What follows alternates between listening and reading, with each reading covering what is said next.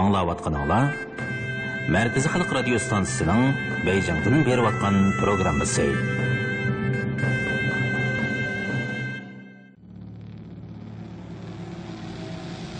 Эйнштейн, Колумбо, Мао Цзэдун, Аристотель, Батыр, Наполеон, Mahmud Xashqari, Avgust, Chingizxon, Evetlet, Yusuf Xas Hacim, Kopernik, Faraday, Alexander Macedon, Shakespeare, William Morton, Adolf Hitler, Beethoven, Michelangelo, Da Vinci, Kunz, Galilei, Goethe, Churchill, Marquez, Lenin, Platon, Archimedes, Tolkien, Edison, Leicester, Mustafa Kemal, Picasso, Julius Caesar, Chingizxon, Alisher Navoiy.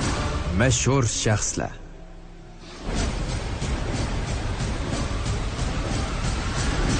Tövəndə anlaydığınızlar, Mərkəzi Xalq Radio Stansiyasının məşhur şəxslər proqramısı.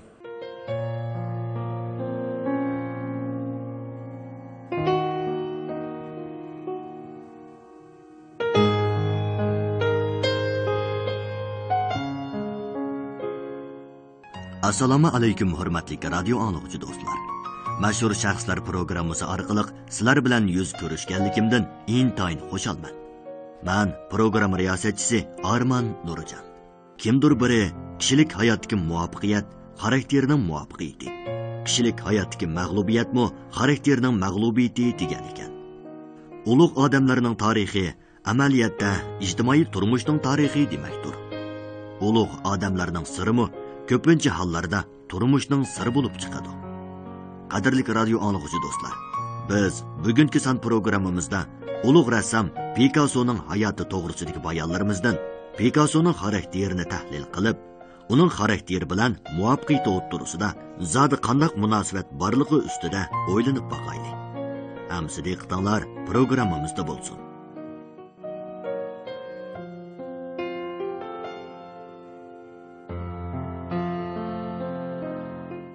Ikkinchi dunyo urushida qilchi ziyon tortmagan Picasso saqlab qo'ygan rasmlarni setib, baraqli boy bo'lib, dunyoviy millionerlardan bo'lib qoldi. Picasso qeyrig'ancha texmi hasadxo'r bo'lib qoldi. Bu chaqda uning kubizm iqlimidagi rassom do'sti Berakning mu rasso taliyi kelib, rasmlarning bahasi Picassoning rasmlarining bahasidan mu yuqori bo'lib atadi. 1947-yilning 5-ida biri Barak rassamchiligining bo'si nomli bir kitob yozdi. Garchi Picasso bu kitobni o'qimagan bo'lsa-mu, ammo bu kitobning nomila uning qattiq g'azabini qo'zg'adi. Rassamchilikning bo'si faqat birla. U Barakmi, Matissmi emas, balki Picasso. Barakning bundoq kitobining chiqishiga yo'l qo'yish Picassoni ko'ziga ilmaganlik. Shuning bilan Picasso Barakni dushman qatorida ko'radigan, hatto uning bilan bardi keldi qiladiganlar bilan aralashmaydigan bo'ldi. Mayning o'ttirlarida Picasso yana bir farzand ko'rdi. Fransova uningga o'g'li Kirotni tug'ib berdi. Picasso tunji o'g'lidan toza rozi bo'lmagan edi. Mana endi bu o'g'lini o'zining ispaniyaliklarga xos salobatiga varislik qiladigan bo'ldi deb o'ylab, to'limi sharaf his qildi. Shu yil yozda Picasso o'zining san'at hayotida yangi bir sahifa ochdi. U sapal buyumlarni yasashga boshladi. Jodi dengiz qo'ltig'ida Varo degan kichik bir kanit bor edi. Bu yerda Rim davridan tortib sapalchilik asosiy o'rinda turib kelgan. 10 yil burun Picasso Dorani elib bu yerga birga kelgan. Bulturmu yana bir qitim kelgan edi. U chaqda Picasso o'yin uchun bir necha qo'rchoq yasab qo'ygan.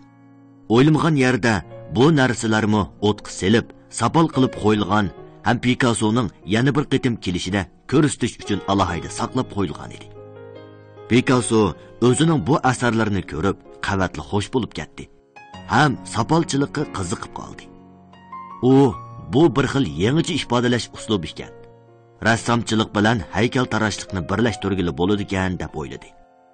Picasso rassamchilik bilan haykaltarashlikning har ikkilisiga pishiq bo'lg'achqa uzun o'tmayla nurg'un esil sapal buyumlarni yasab qo'ldan chiqardi. Bu narsalar xuddi uning rasmlariga o'xshashla kishilarning qizg'in olqishiga erishdi. 1948-yili do'sti Iloar uni yo'qlab kelib, uningga partiya uchurlari va talabini yetkazdi. u chaqda Kompartiya xalqarалық tinchlik yig'ini etishni tashkillayotgan bo'lib, buningga har qaysi davlatlardan nurg'un zotlar qatnashishga tizimlatgan edi.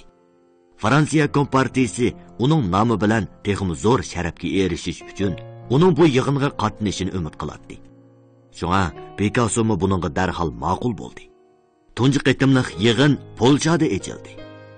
Picasso Iluarning hamrohligida aeroplanga o'ltirib Polshaga yetib bordi. Varshava va Kirakovlarda u qizg'in kutib olishga sazovar bo'ldi. Polsha zongtungi uning bu yig'inni qo'llaganligi va uning uchun to'hfa qo'shqanligiga minnatdorlik bildirish yuzidan uningga kirsit orden taqdim qildi. Picasso Polshada 3 hafta turish jarayonida o'zining haqiqiy qimmatini tunib yetdi. Kelar yili aprelda dunyodagi har qaysi davlat kompartiyalari Parijda yana bir qitim dunyo tinchlik yig'ini ochganda Picasso bu yig'in uchun tashviqot rasm chizib berdi. Buningda u o'ziga tonish bo'lgan tema kaptarni tanladi. Picasso kichkida rasm chizishni kaptar chizishdan boshlagan edi. Ham rasmxonada doim kaptar boqatdi. Shunga u kompartiyaning talabi bo'yicha yig'inga atab dangliq tinchlik kaptarini chizib berdi. Tinchlik yig'ini ochilgan kuni Parij ko'chalari kaptar bilan to'lib ketdi. Hammali yerga tinchlik kaptarining rasmi choplandi. Hatto kishilar kiyimlarining yaqinlariga tinchlik kaptarining rasmi tushirilgan o'znak taqib olishdi. Yig'in jarayonida insonparvarlik gazetida Picassoning suratlari orqa-orqadan besildi. Parij tinchlik yig'ini boshlangan kuni bo'yda qolg'iniga 9 oy bo'lgan Fransova saqsiz bo'lib qoldi. Bu mezgilda u Picassoni kutaman, bolasi Kirotga qarayman deb bak charchab ketgan. Lekin Picasso uni uy ishidan texmi bosh ko'tarolmay qolsin deb bola boquvchi akilib bermagan edi. Shu kuni atiganda Fransova mijozim yo'q turdi. Meni doktorxonaga olib kelsangiz deganda Picasso yig'inga may deb turg'achqa qattiq ochiqlab ketdi. Dal shu kuni Fransova Picassoga bir qiz tug'ib berdi. Varloda Picassoning xuddi qabila oqsoqollariga o'xshashla yuksak o'rni bor edi.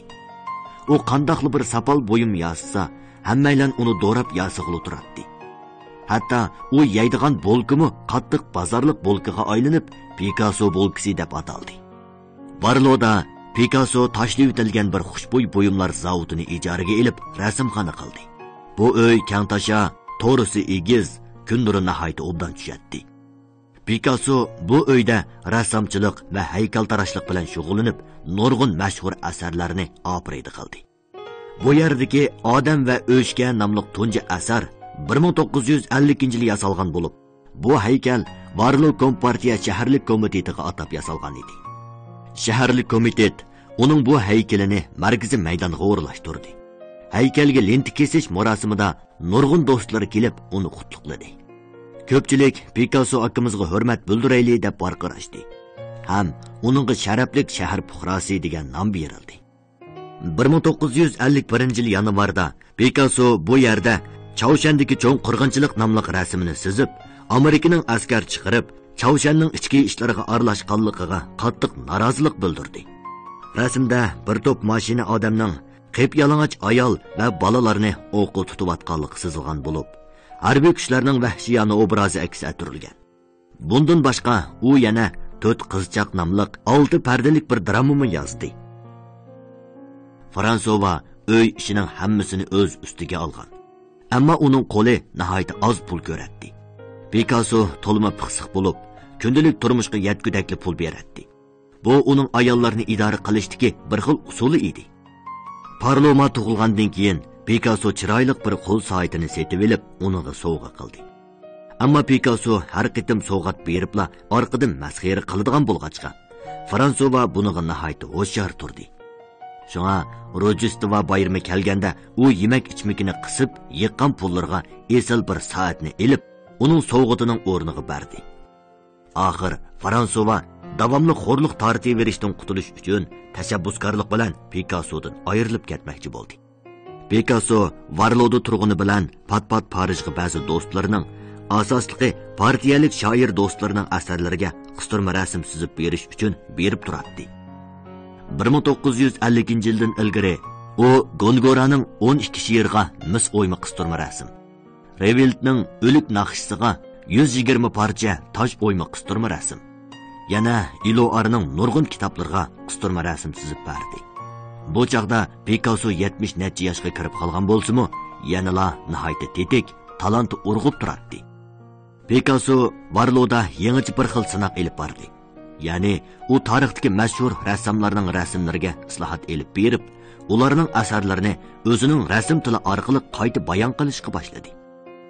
1952 yildan 1954 yilgacha u bir qator ulug' rassomlarning rasmlarini o'zgartib chizib chiqdi.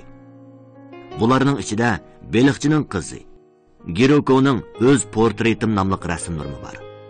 Asta-asta bu uning rassomchiligidagi yangi bir yuzlanish bo'lib qoldi. U o'zi cho'qinadigan rassomlardan Delacroix, Velasquez, Goya qatorliqlarning rasmlarini o'zgartib chizishga boshladi.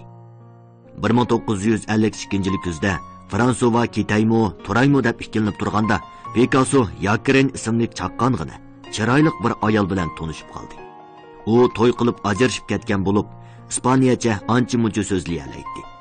Picassoning sapol bo'yim yasash xonasida uning bilan paranglashib yurib, uning nomiga qiziqib qoldi. Fransova Picassoning bu qiliqlariga chidamay, oxiri yil oxirida Parijga qaytib ketdi. Ham u yerdan Picassoga bir parcha xat yozib, uni muhabbetimizni qadrlameding deb aybladi. Ham darhol bu ishdan qo'l uzmaydi ekansan, Barloga sening qishingga qaytib bormayman dedi. Shuning bilan Picasso darhol uning qishiga yetib berib, Fransovadan yig'lab turib gunohini tiladi. Fransova uningga yana bir qitim fursat beray deb Barloga qaytib keldi. Lekin Picasso Fransovadan ayrilishga ko'zi qiymay shunda qilgan emas. Azaldan tortib u boshqalarni tashlab atgan. Boshqalar uni tashlab boqmagan. Shunga u Fransovani izlab borgan edi.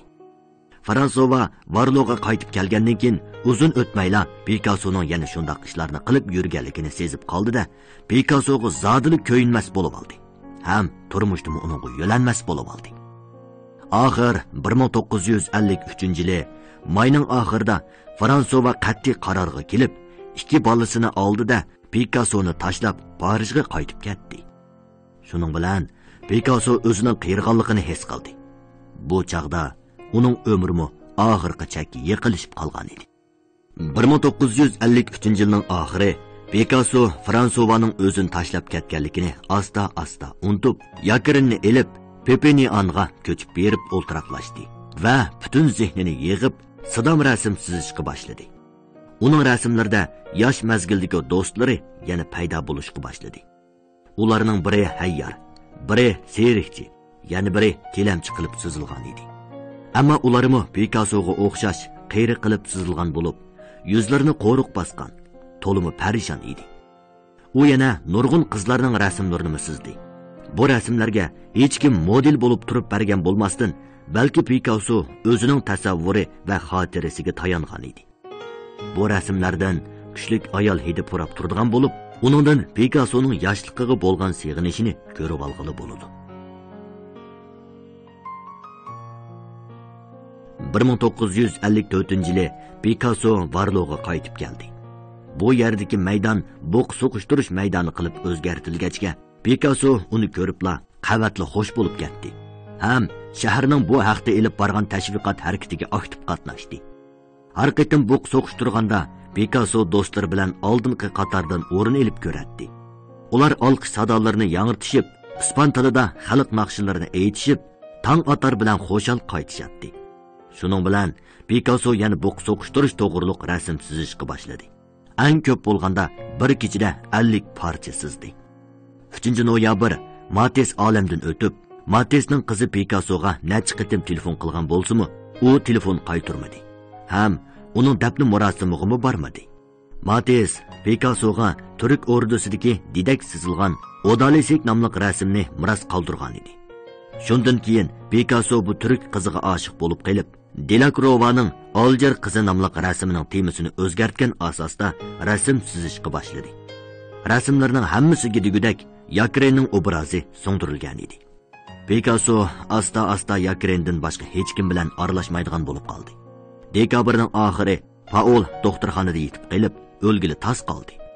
Doktor Pikassoga jiddiy telefon berib, o'g'lingizning qishig'i tez keling degan bo'lsa-mu, Pikassoning kari bo'lmadi. Olganing rak kesili bilan o'lganlik xabari kelgan chaqdimi, bu Pikassoga qilchi ta'sir qilmadi.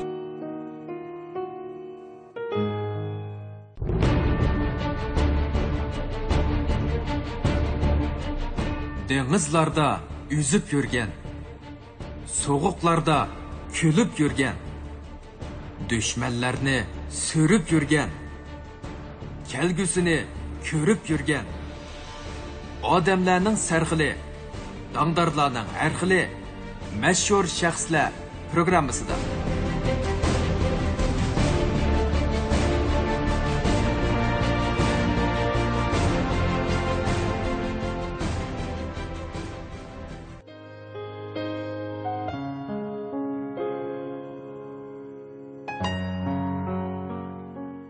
Yazda Picasso Gannadan esil bir dachini setib olib, shu yerga ko'chib bordi.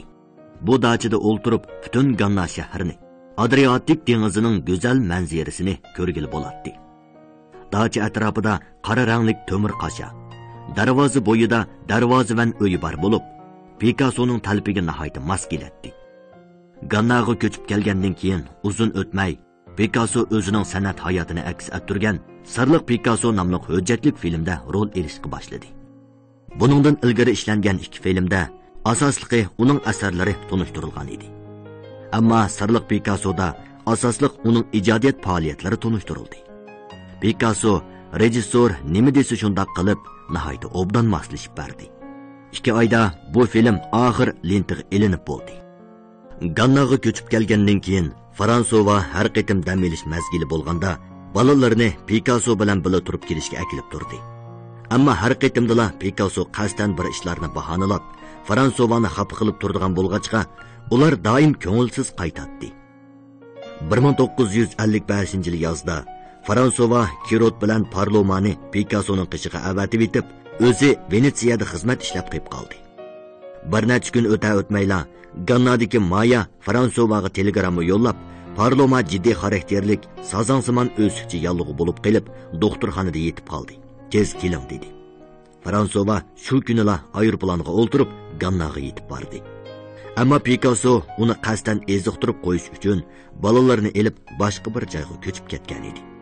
2-yil yozda Fransova yana u yerga bormoqchi bo'lganda, Picasso uningga telefon qilib, qo'lingdagi mening rasmlarimning hammasini menga akilib bermasang, balalaringni go'riga tutib qolaman dedi. Shuning bilan Fransova amalsiz uning rasmlarini olib berib, xafa holda balalarni elib qaytib ketdi. Picasso buning bilan o'ch elishni to'xtatib qo'ymadi. U yana o'zini taniydigan rasm savdogarlarga Fransova bilan tuzgan to'xtamlarni bekor qilisizlar deb besim ishlatdi. Undan boshqa Fransovaning do'stlari mening dushmanim deb ochiq oshkora davron soldi. Shuning bilan hech kim Fransovaning qo'lidagi rasmlarni elishga petin olmadi va Fransova yerdan ado-judo bo'ldi. 75 yoshga kirib qolgan Picasso bargancha hasadxo'r bo'lib ketdi. Uning ayni chog'dagi do'sti Cocteau Fransiya institutining akademikligiga saylandi. Picasso darhol uni hajviy qilib bir parcha rasm chizdi.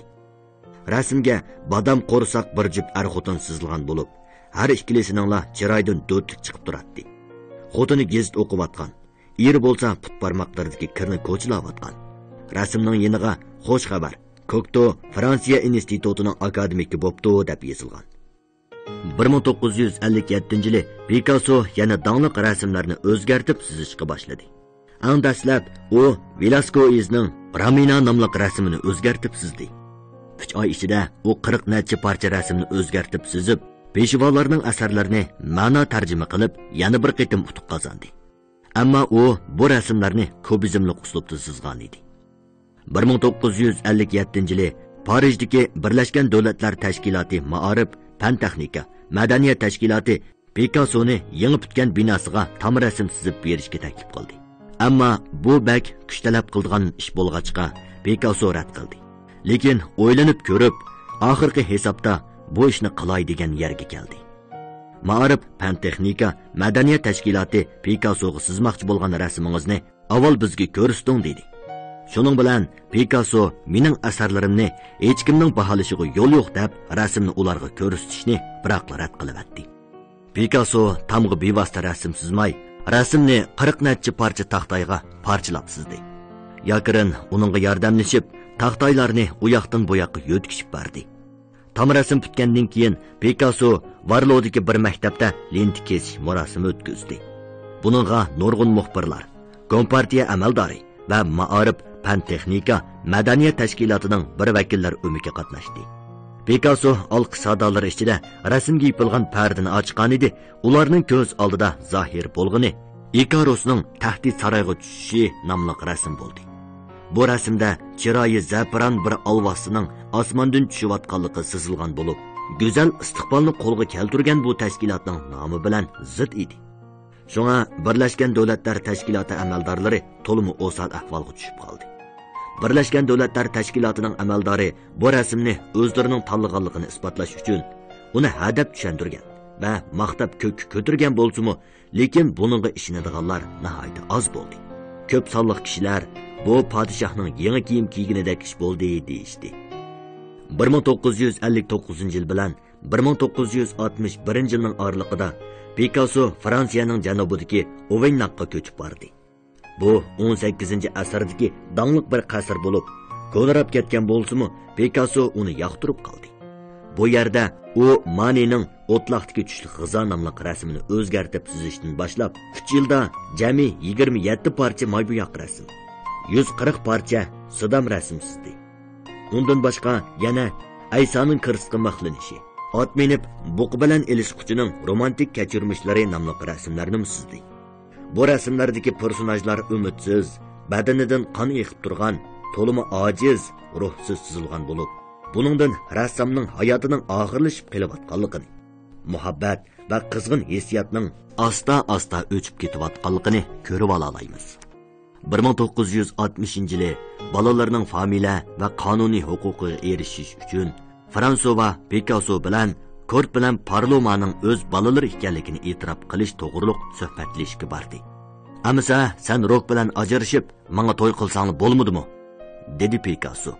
Garchi Rok bilan ajrashib ketishga qat'iy qarshi turgan bo'lsa-mu, ammo bolalarining cho'ng turilishi bilan Fransova oxir ajrashish rasmiyatini o'tadi. 2-yilning beshiga kelganda Picasso bolalarining o'zining familiyasini qo'llanishiga qo'shildi. Bu chaqda Fransova texi ajrashish rasmiyatini o'tab bo'lolmagan edi. Ammo u yerdan ajrashish orqali Picassoning talabini qondirmoqchi bo'lib turayotganda, Picasso Yakrin bilan yoshirin to'y qilib oldi. Ham shu orqali Fransovadan oxir o'chini oldi. Bu Fransova uchun chidug'usiz zarba bo'ldi. 1962-1963 yillari Picasso Sabin ayollarining talon-taroj qilinishi nomli rasmni chizdi. Bu rasm kubizmli uslubda chizilgan bo'lib, Yakrining obrazi ko'proq aks ettirilgan. Bu chaqda Picasso 80 dan oshgan bo'lsa-mu, yanala qiyirliqqa tan bermaydi. 1963-yili Rojdestvo bayrami mezgilida Kirot bilan Parloma dadasi bilan ko'rishni talab qilib turib olg'achqa, Picasso amalsiz ma'qul bo'ldi. "Sen texi yosh, men bo'lsam bir putum go'rga sangilgan odam", dedi Picasso Kirotga. "Ammo men sening mendan burun o'lib ketishingni tilayman." Bechora Kirot bu chaqda aran 16 yoshga kirgan bo'lib, dadasining bu qarg'ishi uningga qattiq har keldi. Dadasi ishikni gummida yepib kirib ketishiga u azoblanganidan o'zini tutib ololmay, binodan pastga o'zini tashladi.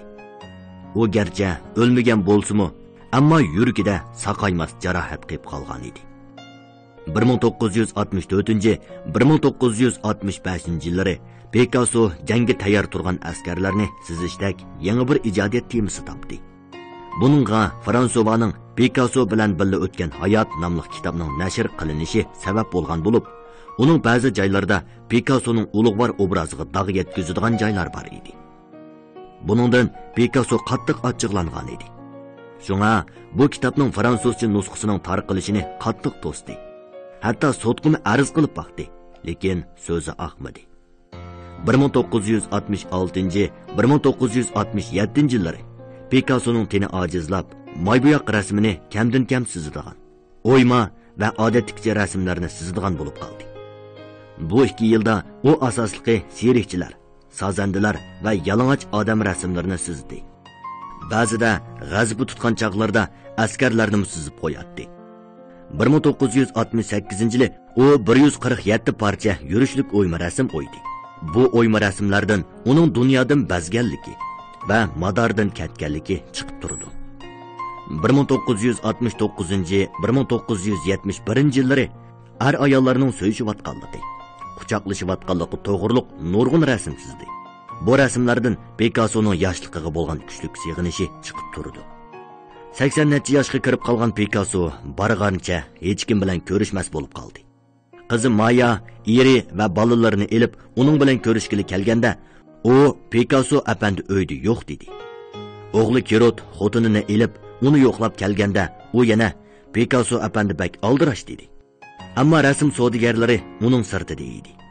Bir kuni Palis ismli bir rasm savdogari Deresning topshirig'i bilan Picassoning Deres saqlab kelgan 100 necha parcha rasmini uningga imzo qo'ydirib, boshqalarga sotmoqchi bo'lib elib kelgan edi.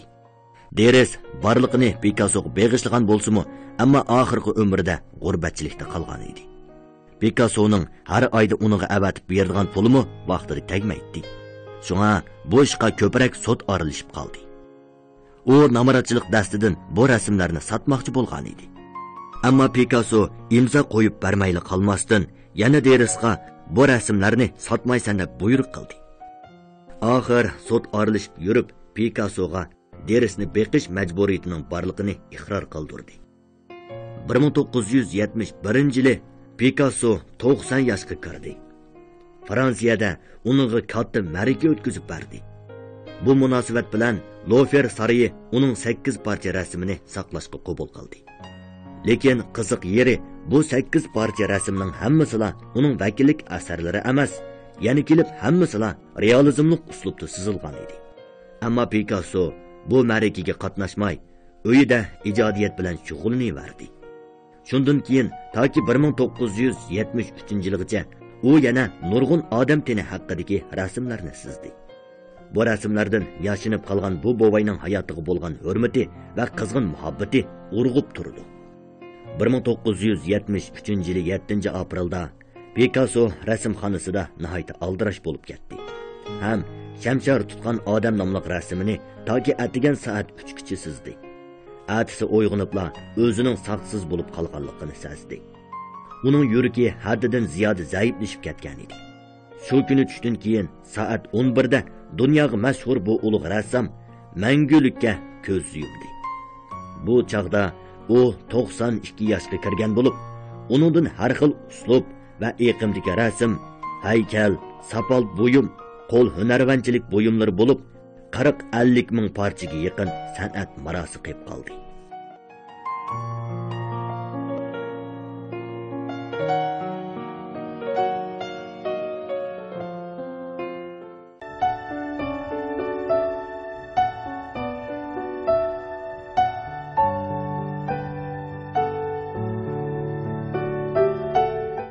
Bu tarixlar sizning va bizning turmushimizga o'xshashla oddiygina turmushdan putilgan.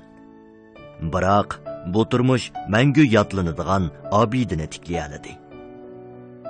Radio anglag'uchi do'stlar, vaqt e'tibori bilan bugungi mashhur shaxslar programmasi mushu yerda oxirlashdi.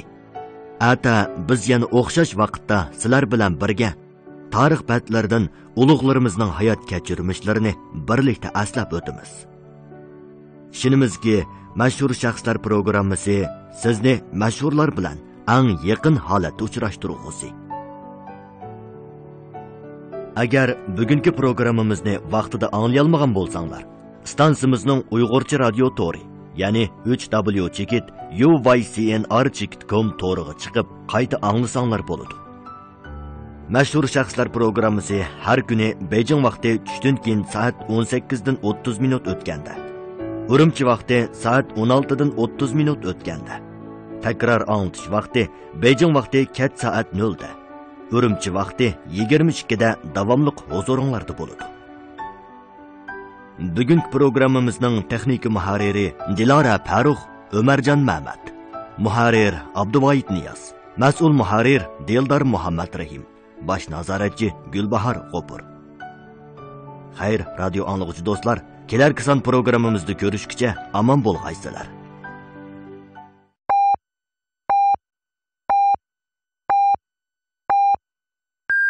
Beijing vaqti soat 19.